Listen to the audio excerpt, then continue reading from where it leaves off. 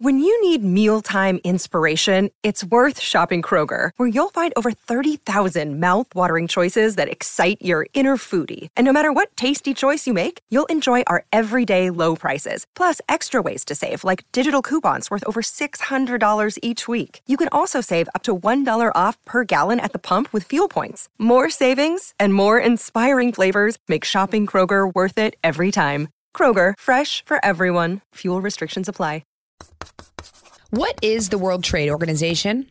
What kind of things does it do? And how does it regulate trade? We'll answer all of these questions and more on this edition of Getting Schooled. I'm Abby Hornacek.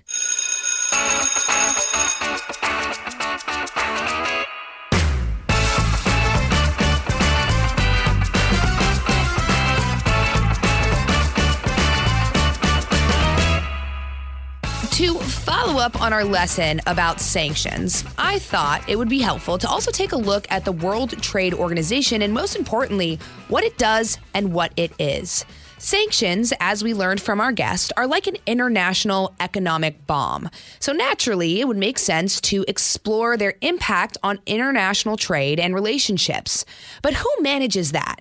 That's where the World Trade Organization comes in. What forms of trade does the WTO regulate? When does it get involved? There are so many questions to answer, so luckily for us, here to talk me through all of it is Senior Fellow at the Peterson Institute for International Economics, Jeff Schott. Jeff, thank you so much for coming on Getting Schooled. Thanks for inviting me. Yeah, you know, I was looking at your resume and it is very decorated. You've done a lot of things. So can we just start off with what exactly is your background, just before we get into World Trade Organization? Well, I've been a practitioner in government, a trade negotiator, and a U.S. official working on energy and economic sanctions. And for the past 40 years, I've been outside advising government and analyzing international trade and sanctions policies. Trying to make things work better. That's important. We want to get things to work for sure. What was the last thing you did when you were in government? Well, I actually was working on the energy front during the second oil crisis. At the start of the Reagan administration. And there we had an effort to try to halt the construction of the Soviet gas pipeline to Europe and try to institute sanctions to block that construction because we were concerned about Europe becoming too dependent on Russian gas resources. Sounds familiar. Sounds familiar? It does. That it does. I want to dive into that a little bit in a bit because I am curious what your thoughts are about the sanctions, what's going on in Ukraine and Russia. But first, let's, I guess, start with what is the World Trade Organization? Well, it is an institution that brings together over 160 countries that abide by a set of world trading rules and that have committed to each other to open their markets to varying degrees to allow trade and investment to each other. I see. And then why in the first place was it formed? Was there something that happened that made everyone go, you know what? It's probably time we have an organization that deals with the rules of trade between nations. Well, yeah, actually, it's a long history because it happened right after World War II, when countries got together and led by the United States and said, we need to find a way to get our economies back on track and to find some rules that will provide some security and predictability so that businesses will be able to trade and invest more openly. And there actually was an effort to craft a international trade organization, a big global institution comparable to the World Bank and the International Monetary Fund. But it failed because Congress didn't approve its charter. And so for several decades, we had an interim organization that basically handled the administration of international trade rules, but did not have the firm institutional capabilities. That changed in the 1990s. Yeah. I'm also thinking about the fact that overall incomes, for instance, can rise. I saw that according to the U.S. government, trade openings since 1945 has boosted U.S. annual incomes by $1 trillion. That's $9,000 per household. So what impact does the WTO have on the economy? Well, it does provide a greater opportunity for private businesses to trade and invest across borders and to grow a market.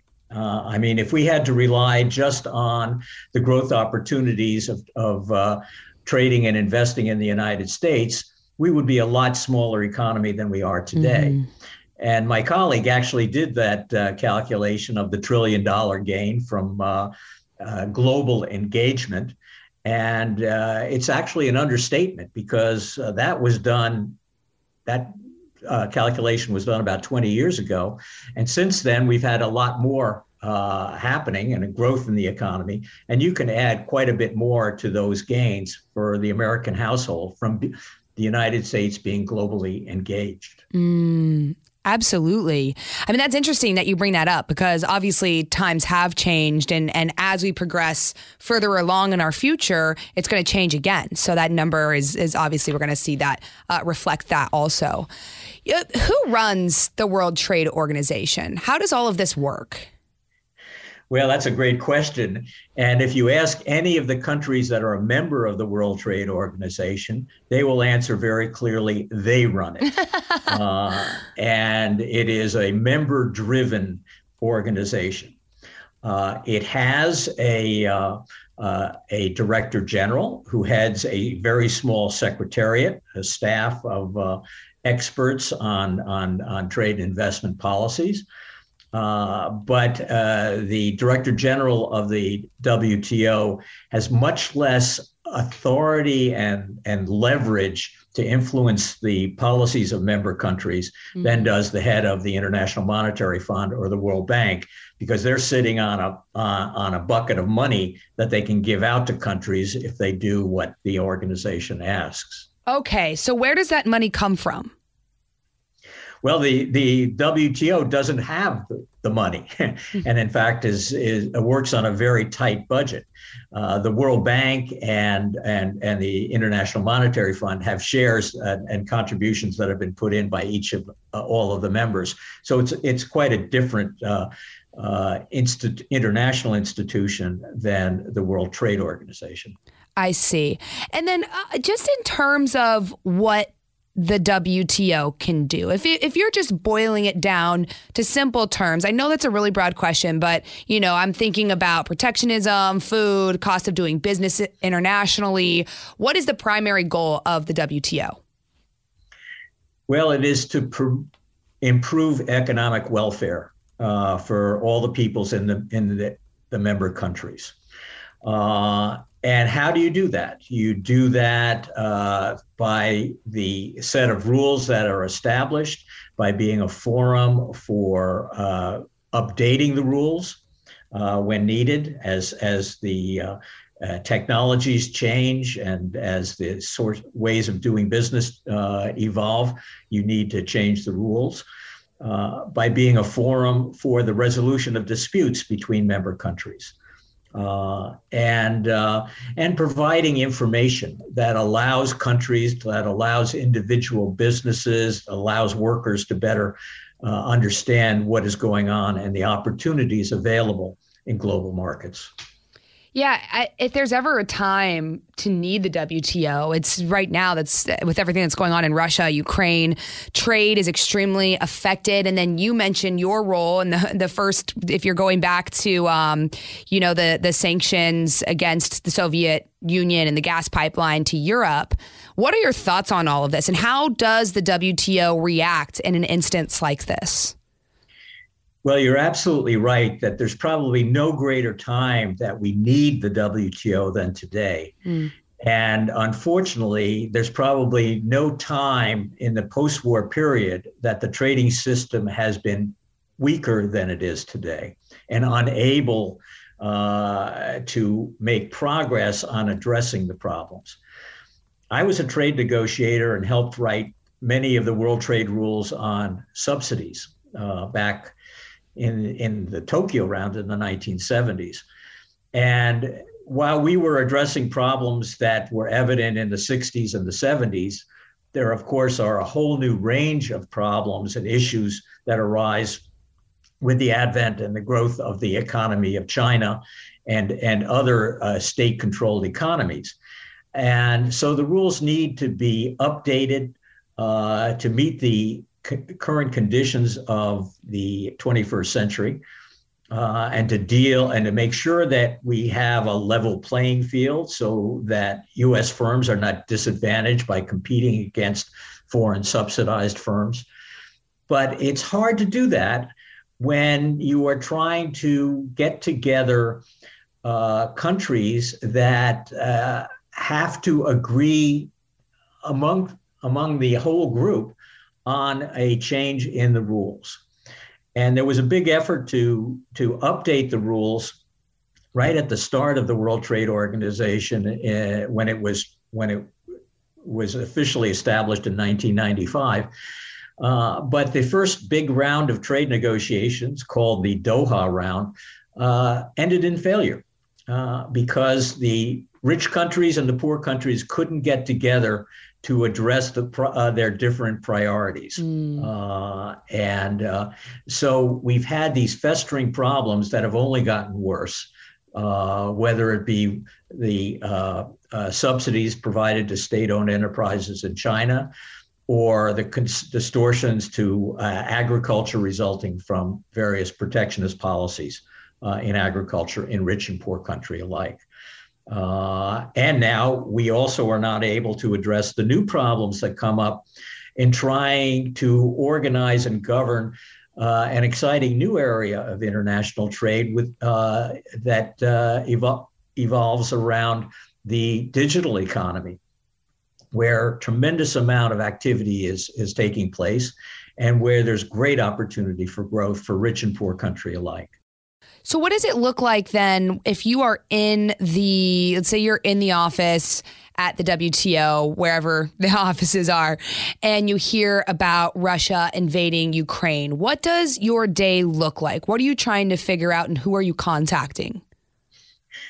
Well, for the people in the WTO, working in the WTO in Geneva, or trying to get work done with other countries who are members of the WTO, whether it be in Washington or Tokyo or Beijing or anywhere, it's a nightmare because you need the ability to get everyone to the table and decide to make decisions, reach agreements that improves everybody's economy. And right now we're in a situation where a good chunk of the world is imposing very onerous sanctions, economic sanctions, to stop doing business with Russia. Entirely justified, obviously, given the atrocities of the Russian military in Ukraine. But making it difficult to use the WTO. Right now, when meetings take place in Geneva among the more than 160 countries of the WTO, if the Russian ambassador enters the room, many countries walk out of the room. So you're not able to get anything done in those circumstances. And it's going to make it very difficult for trade ministers to get together and reach any type of an agreement on moving the world trade system forward. And their next meeting is scheduled in about 6 weeks from now. And it is getting increasingly difficult to see how anything significant is going to come out of that session. Right. You mentioned that the trading system is weaker today. Why is that? Because we haven't been able to update the rules, because the dispute settlement system hasn't been updated. And as a result, the United States and other countries have basically disabled the appeals process that had been an integral part of the system that provides binding enforcement of dispute settlement rulings. And so without with this disabled appellate body in the WTO, it's very difficult to get enforcement or authorization to enforce actions that counter violations of WTO obligations. Okay. So what you were saying about the fact that rich countries and poor countries can't agree, that has been one of the issues. Is that why this set of rules has not been approved yet, or we have not had a new set of rules? Yeah, I mean, it all works together. Mm-hmm. You have to have an updating of the rules, and you have to have an updating of the procedures that enforce the rules. And if you don't have a working dispute resolution system, then nobody is going to put much value in adding to the rule book and the rule trade obligations, because you have no guarantee that those rules are going to be enforced. So what do they bring you? And so you have to do both. You have to update the rules, and you have to resolve the differences on the procedures and scope of the jurisdiction of the dispute settlement process. And that's something where the United States has taken a pretty hard line over the years and has been one of the main drivers in breaking down the appellate body, using that as leverage to try to get other countries to look more carefully at updating and improvements in the rules and procedures for dispute settlement. Mm-hmm. All right, we've got to step aside for a quick recess, but we'll be back right after this. At Evernorth Health Services, we believe costs shouldn't get in the way of life-changing care, and we're doing everything in our power to make it possible. Behavioral health solutions that also keep your projections at their best? It's possible. Pharmacy benefits that benefit your bottom line? It's possible. Complex specialty care that cares about your ROI? It's possible. Because we're already doing it. All while saving businesses billions. That's Wonder made possible. Learn more at evernorth.com/wonder. We talked about Russia and Ukraine and sanctions and all of that. But when does the WTO get involved? What factors might influence the way that the organization gets involved in trade negotiations? And how does it respond to those sanctions? Well, in the case of Russia and Ukraine, what we have is military conflict. And each member of the WTO has accepted the rule book in its totality. But one of the rights of the WTO is to say, I can walk away from the trade obligations if there is a concern about my own national security. And so there is an article of the WTO, Article 21, which has a long-standing history in post-war trading systems, but really reflects in part some of U.S. legislation like the Trading with the Enemy Act, where basically you can get out of your trade obligations if you have a national security concern.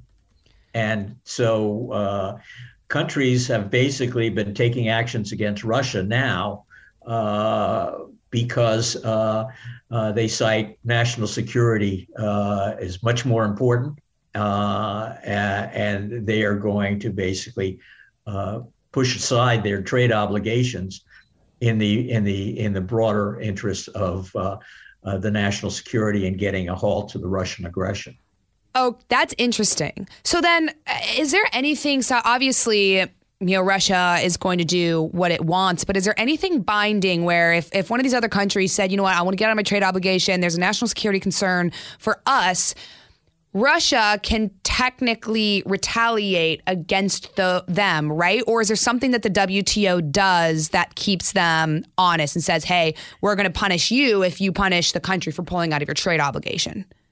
No, I think you have it exactly right, Abby. Basically, we've already done that. The United States has withdrawn most favored nation treatment meaning that we are obligated to treat Russia the same way as we treat other members of the WTO. Well, very recently we said, no, we're not going to do that anymore. Russia is going to pay much higher tariffs if you could even finance any trade with Russia these days. Yeah. And many other countries have also withdrawn most favored nation treatment. And Russia has retaliated in kind. And they said, okay, then we're going to discriminate against your trade. But of course, they want our trade, and we're not giving it to them. Right. It sounds like this dance is dance that you have to do with other countries. Well, these are legal obligations, but this type of obligation is easily broken. So then do those countries come to the WTO then and say, we want to pull out of our trade obligations? Is it a process that they have to file with the WTO? Well, there is notification, though there aren't actually notification requirements under Article 21. But the other thing that could be done is Russia could file a Article 21 case against the United States and Europe and Japan and others, and claim these actions have been taken illegally. Very few countries have ever filed cases under Article 21 because nobody wanted to open up this Pandora's box. And not know what was going to happen. And of course, what has happened with the use of Article 21 is that more and more countries are using it to get out of their trade obligations, whether there's a national security crisis or not. Now, just to show you that history has a sense of humor, one of the few instances where there actually has been adjudication of an Article 21 case occurred over the past decade. And who was the plaintiff and respondent? Russia and Ukraine. No way. And that happened, of course, after the last Russian incursion in Crimea. And wow. And then Russia blocked the flow of Ukrainian goods. And there was a legal case that was not appealed, so it became finalized. So as weird as it sounds, the WTO was not very helpful in clearing the air between these two countries. Right. But if you look at it in general, it seems like the World Trade Organization does play a very influential role in trade and helps a lot of countries. So are there countries, you said it was over 160 countries, right, that are part of the 160. 160. Okay. What countries aren't members, and why wouldn't they want to be members? You don't have to name all of the countries, but if there's a notable one, maybe. Very few countries are not members, and those that aren't members, most of them are applying for membership. So one of the countries that currently is applying for membership, and that process now been blocked, is Belarus. Oh. Russia, for many years, was not a member of the WTO, but it was admitted earlier this century. So there are a few other countries that are still in the process of accession, but it's suffice it to say that most countries want to be in. Right. Even Belarus. Now, what has happened is that, in principle, if you have a body, an international institution that is rules-based and not power-based, it protects the weaker countries. And so it is meant to ensure that developing countries' rights are safeguarded in the international system, to guard against the actions by a powerful country, let's say Russia or China, telling them, if you don't do this, we're going to make your life miserable. And so you're going to do it our way and not the way that may be in the best interest of your people. So the rules have protected the weak, but the fact that the rules haven't been updated, they've basically, the value of those rules have eroded over time. And so as the WTO becomes less and less effective, the developing countries are the first ones to feel the pain. Is it hard to become a member of the WTO?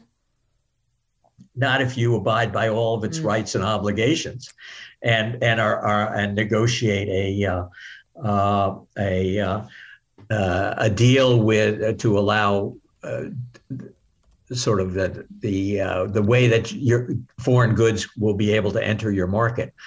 But of course, for most trading nations, that has been done during the post-war period. And so the ones that are on the outside are the ones that have been least involved in the international economy and are now trying to open up as a means of providing a new source of economic growth and stability for their people. Okay, and then we kind of touched on this a little bit earlier in terms of sanctions, but what role does the WTO play in either enforcing or lifting sanctions? Are they the middleman, or do they have the jurisdiction to actually implement those sanctions? They're actually on the sidelines, except in the specific instance of cases involving Article 21, and the WTO can be a forum for consultations and mediation, but this is not happening on the level of trade ministers. This is really happening at a much higher political level, involving foreign ministers, heads of, finance ministers, heads of state, and it's above the pay grade of many of the people who work at the WTO. Okay. And then just to wrap things up, Jeff, this has been great, and I think it's important for people to know. But if you're just a person right now listening to this podcast, sitting on, let's say, your couch, why does knowing about the World Trade Organization matter to you? Well, I think it matters because we've neglected it for too long, and the benefits that really are taken for granted by most people, the ability to go and buy goods from other countries, the fact that those goods allow you to take your hard-earned dollar and spend it more efficiently and effectively and buy more goods. Those benefits could be taken away from us, or those benefits could be weakened quite a bit if we don't take steps to try to work to strengthen, to update, modernize the rules-based trading system. And this hasn't been a priority for unfortunately, I have to say, for many governments, including our own, in the recent past. And we need to find a way to invest in strengthening the rules-based trading system, so that others will follow the rules. And those rules are basically based on U.S. law, practice, and U.S. values. And that's something that we've forgotten over the years, that the trading system was basically molded by the United States and its laws and values. And it provides a wonderful and invaluable channel for exercising U.S. soft power on the world economy. Wonderfully put. Jeff, I appreciate your time. It is true. I mean, we have a lot of luxuries being in the United States, spending power, things like that we often take for granted because we don't know what goes into actually making it available to us to make that happen. So I appreciate your time. Thank you for joining, and we'll have to have you on again. Thank you very much, Abby. I look forward to it.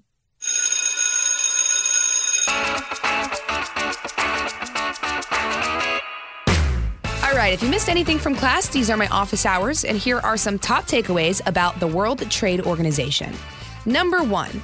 The WTO was formed right after World War II, led by the U.S., who said, we need to find a way to get our economics back on track. Today, it brings together over 160 countries to open their trade to one another, and it provides greater opportunity for private businesses to trade across borders. Number 2. The WTO is a member-driven organization. It has a director general who has a staff of experts on trade investment policies. The organization as a whole works to improve economic welfare for all of the people in the member countries. And number 3, an instance where the WTO can get involved in sanctions has to do with Article 21, which has a long-standing history in post-war trading systems. It basically says a country can get out of its trade obligations if there's a national security concern, and we're seeing that now with the Russia-Ukraine war. Thank you so much for listening to this podcast on the World Trade Organization. For more podcasts, you can go to foxnewspodcast.com. And don't forget to subscribe to this one on Apple Podcasts, Spotify, or wherever you listen, and leave us a review. This has been Getting Schooled with Abby Hornacek on the Fox News Podcast Network. Class dismissed. I'm Charles Payne. Listen to my Unstoppable Prosperity podcast so I can get you making money right now. Whether stocks are hitting new all-time highs or in free fall mode, opportunities abound. So why are so many potential investors still sitting on the sidelines? In a new season of my podcast, I'm going to get you in the game. After 38 years on Wall Street, I'm ready to impart some lessons and get you invested in the greatest wealth-generating machine in history. Listen anytime, everywhere at foxbusinesspodcast.com or wherever you listen to your favorite podcast.